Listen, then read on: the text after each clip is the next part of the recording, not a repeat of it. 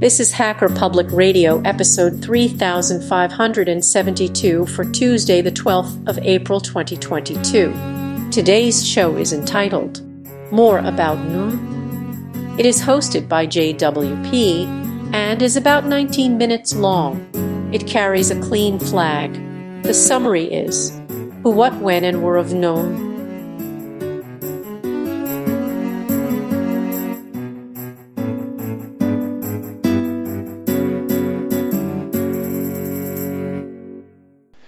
Good day, everyone. I wanted to continue with some more information about NVMe SSDs. Everything you might want to know about the storage, which is insanely fast. For those of you that don't know, there's a new wave of memory-based storage, and it blows the older generations away. So, the good news is that you can pretty cheaply get it in your PC. It looks pretty much like the normal M2 thing that you've normally already had. Okay, so NVMe is no longer a nice-to-have storage technology. If you're shopping for a new PC, it's a feature that you should actively seek out. Moreover, if your PC is of a fairly vintage variety, you should upgrade to VMe, and here's why. VMe is a communication standard developed for SSDs by a consortium of vendors including Intel, Samsung, SanDisk, Dell, and Seagate. It operates across the PCI bus, hence the express in the name, which allows drives to act more like fast memory than they are, rather than hard disk they imitate. The bottom line is NVMe is fast, really fast, like never have to wait again for your computer fast. And removing, what it does is it removes storage as a bottleneck. Not to belittle the efforts of the CPU and GPU vendors over the last decade, but the reason the latest top MPCs seem so much faster is because there's been a quantum leap in storage performance provided by SSDs, first with SATA and now over NVMe. The storage bottleneck was the last bottleneck for the real and perceived performance, but now it's widespread with a vengeance. If you have bought a PC, say a MacBook Pro in the last 2 years, you may have noticed that you can hardly wait at all anymore for mundane operations. Programs pop open, files load, save in an instant, and the machine boots and shuts down in just a few seconds. That's because NVMe SSD inside the MacBook Pro reads and writes the data literally 4 times faster than SATA SSDs found in previous generations. Not only that, but it locates them 10 times as fast on the seek. That's on top of a 4 to 5-fold improvement in throughput and a 10-fold improvement in seek times that was already provided by normal SATA SSDs compared to old hard drives. The approximate performance ceiling for 3 mainstream storage technologies as they now stand. So if you have a SATA drive, you're looking at less than 500 capital MB little p s per second. If you have an SSD, a normal SATA SSD, you're looking at right around 500 Mbps. I think that's megabits per second. And if you have an NVMe SSD, you're looking at really close, 2800 or 2900, really close to 3000 Mbps. And not that you can need sustain throughput like this very often, but NVMe makes short work of transferring files of any size. An HD is 200 MBs typically, and a SATA SSD is 550 MBs, while the NVMe is over 3 gigabytes per PS. Longer bars are better in all of this. Okay, and the the seek time. So now let's talk about the seek time. So the seek time, the longer bars, the better. And so the seek time is 2 milliseconds. It's 2 milliseconds. And whereas the standard SSD is less than 0.2, and the hard drive is like a 0.000 something. So the CPU development curve pales in comparison. The CPU and GPU development curve pales in comparison with storage over the last 10 years. HD is about 2 to 5 milliseconds seek, and SATA SSD is 0.2 milliseconds. And the NVE is 0.02 milliseconds on your seek. So the shorter the bars, the better. But this is the overall average. Some drives in each category might do better, and some will do worse. But still, it's really amazing. Hard drives still offer tremendous bang for the buck in terms of capacities and are wonderful for less used data. But for your operating systems, programs, and oft-used data, you want an NVMe SSD in your system if your system supports it, or a SATA SSD if it can't. So SATA SSDs versus NVMe SSDs. Knowing well the ultimate performance of NAND-based SSDs, even when they first showed up, it was clear the industry that new bus and protocol would eventually be needed. But as the first SSDs were relatively slow and bulky, it provided a far more convenient to use the existing SATA storage infrastructure. Though the SATA bus was developed to 16 gigabytes per second as of version 3.3, nearly all the commercial implementations remain 6 GPS, roughly 550 BPMs after communications overhead. Even the 3.3 version is far slower than what today's SSD technology is capable of, especially in RAID configurations. So, for instance, the SanDisk Extreme Pro offers the exact same performance as the WD Western Digital Black NVMe, because the weight for it is it's the same drive. The drive uses 4 PCIe lanes for theoretical maximum throughput of well over 3 gigabytes per second. But as a replacement for the SATA bus, it was decided to leverage a much higher bandwidth technology. Thus, that was also already in place. The PCIe Express, or PCIe, is the underlying data transport layer for graphics and other add-in cards. As of Generation 3X, it offers multiple lanes up to 16 for use with any one device in most PCs. That'll handle darn near a gigabyte per second each, or 985 Mbps. So the PCIe also is the foundation for the Thunderbolt innovation, which is starting to pay dividends with external graphics cards for gaming, as well as external NVMe storage, which is nearly as fast as the internal NVMe. Intel's refusal to let Thunderbolt die was a very good thing, as many users are starting to discover. Even though Intel has shared the technology with the USB form to make it easier to implement, it's still rarer than one might hope.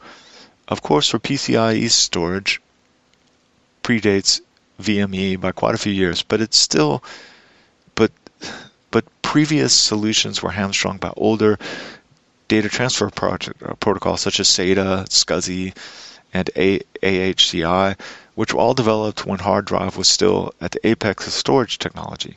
Okay, so the old hard drive, he isn't at the apex anymore. And the NVMe removes their constraints by offering lower latency commands and multiple queues of up to 64K of them.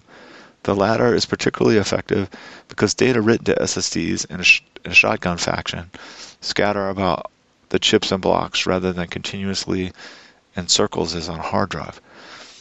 The NVMe standard has continued to evolve to the persistent version of 1.31. And with the addition of such features such as the ability to use part of your computer system as cache, we've already seen that caching employed by super cheap Toshiba RC100,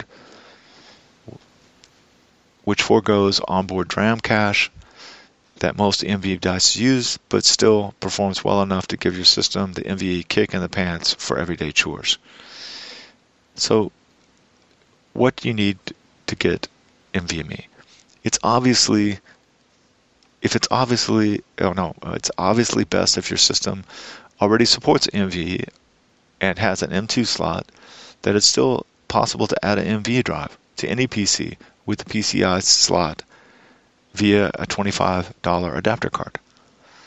All recent versions of the major operating system provide drivers regardless of the age of the system, and you will have a very fast drive on your hands. But there's a catch. To benefit fully from an NVMe SSD, you must be able to boot the operating system from it, and that requires BIOS support. I know. Most older mainstream BIOSes do not support booting from NVMe, and most likely never will.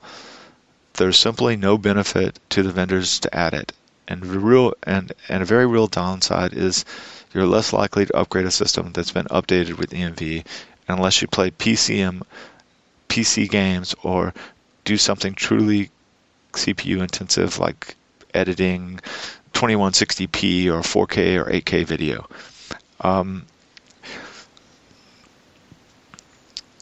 Okay, and so like we said before, the M2 NVMe SSD, such as are relatively affordable and very fast, except for extremely large transfers. Things like the Samsung 970 EVO can live in an M2 PCIe slot or in a regular PCIe slot 4x greater by the means of a cheap adapter card.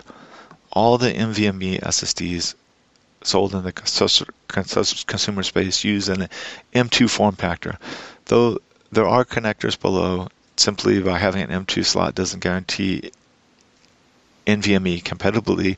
M2 was designed to support USB 3.0, SATA, and PCIe, and most clearly M2 slots supported only SATA. But read your system or motherboard manufacturer's guide or check online. Note that mSATA slot, which was a precursor to the M2, looks very similar. And looks very similar. So the M2 the M2 and the mSATA look really, really similar. So be sure that you're really having an M2. I know that there's a lot of old laptops out there. So there's no way to tell from looking at a slot whether it supports PCIe and NVMe, but you can tell the difference between a PCI 2X and a PCI 4X slot. The former is called a B keyed, and the key is in the rise, which marries in the gap of the contacts on the drive. It has 6 contacts separated from the rest, while the latter, the M key, has 5 contacts separated from the rest on the opposite side. There is no hard and fast rule, but many B slots were SATA only. So if you have a B/M keyed slot with both sets of contacts separated, most common today, you're golden. And these are also referred to as socket 2 and socket 3. If your socket lets you down, it's time for a $25 PCIe M2 adapter card. And one of the interesting ones is Plexter's MP9E, and others are available and readily mounted in the PCIe cards and ready to rock as products. So what can you as an end user can avoid are 2.5-inch NVMe drives. These require a U2 and need a SF8639 small form factor connector. A U2 connection features 4 Gen 3 PCI lanes, 2 SATA ports, plus side band channels, and both are 3.3 volt and 12 volt power, but it's only found in enterprise level storage systems. So that's going to cost a lot of money. On the off chance you're using the rare Windows PC that supports Thunderbolt, many with if you have an Asus motherboard, they do. You may be able to use the external Thunderbolt PCI enclosure to add NVMe to your system. This works like a charm on a Thunderbolt Mac, and it's new enough to run High Sierra. Okay, so not all NVMe drives are created equal. While just about any NVMe should make your system feel quicker, they're all not alike, not even close. Where Samsung's 970 Pro will read over 3 gigabytes per second and write at 2.5 gigabytes per second, the Toshiba RC100 reads at 1.2 gigabytes per second and writes at 900 gigabytes per second. The difference can be even greater when the amount of data exceeds the cache on board. A number of factors affect performance, including the controller, amount of NAD on board, the number of PCI lanes, and the type of NAD. Here are some rules of thumb. 4x PCI NVMe SSDs are faster than the 2x PCI types. More NAND chips, the more NAND chips you have, the more paths and destinations the controller has to distribute and store the data at. Smaller capacity versions, especially 128 gigabyte and 256 gigabyte of the same model drive, are quite often slower than larger capacity flavors. And the NAD type, the type of NAD used matters. SLC, or single level cell 1-bit, is the fastest. MLC, multi-level cell 2-bit, is the next. TLC, triple level cell 3-bit, is slower, and QLC 4-bit is the slowest.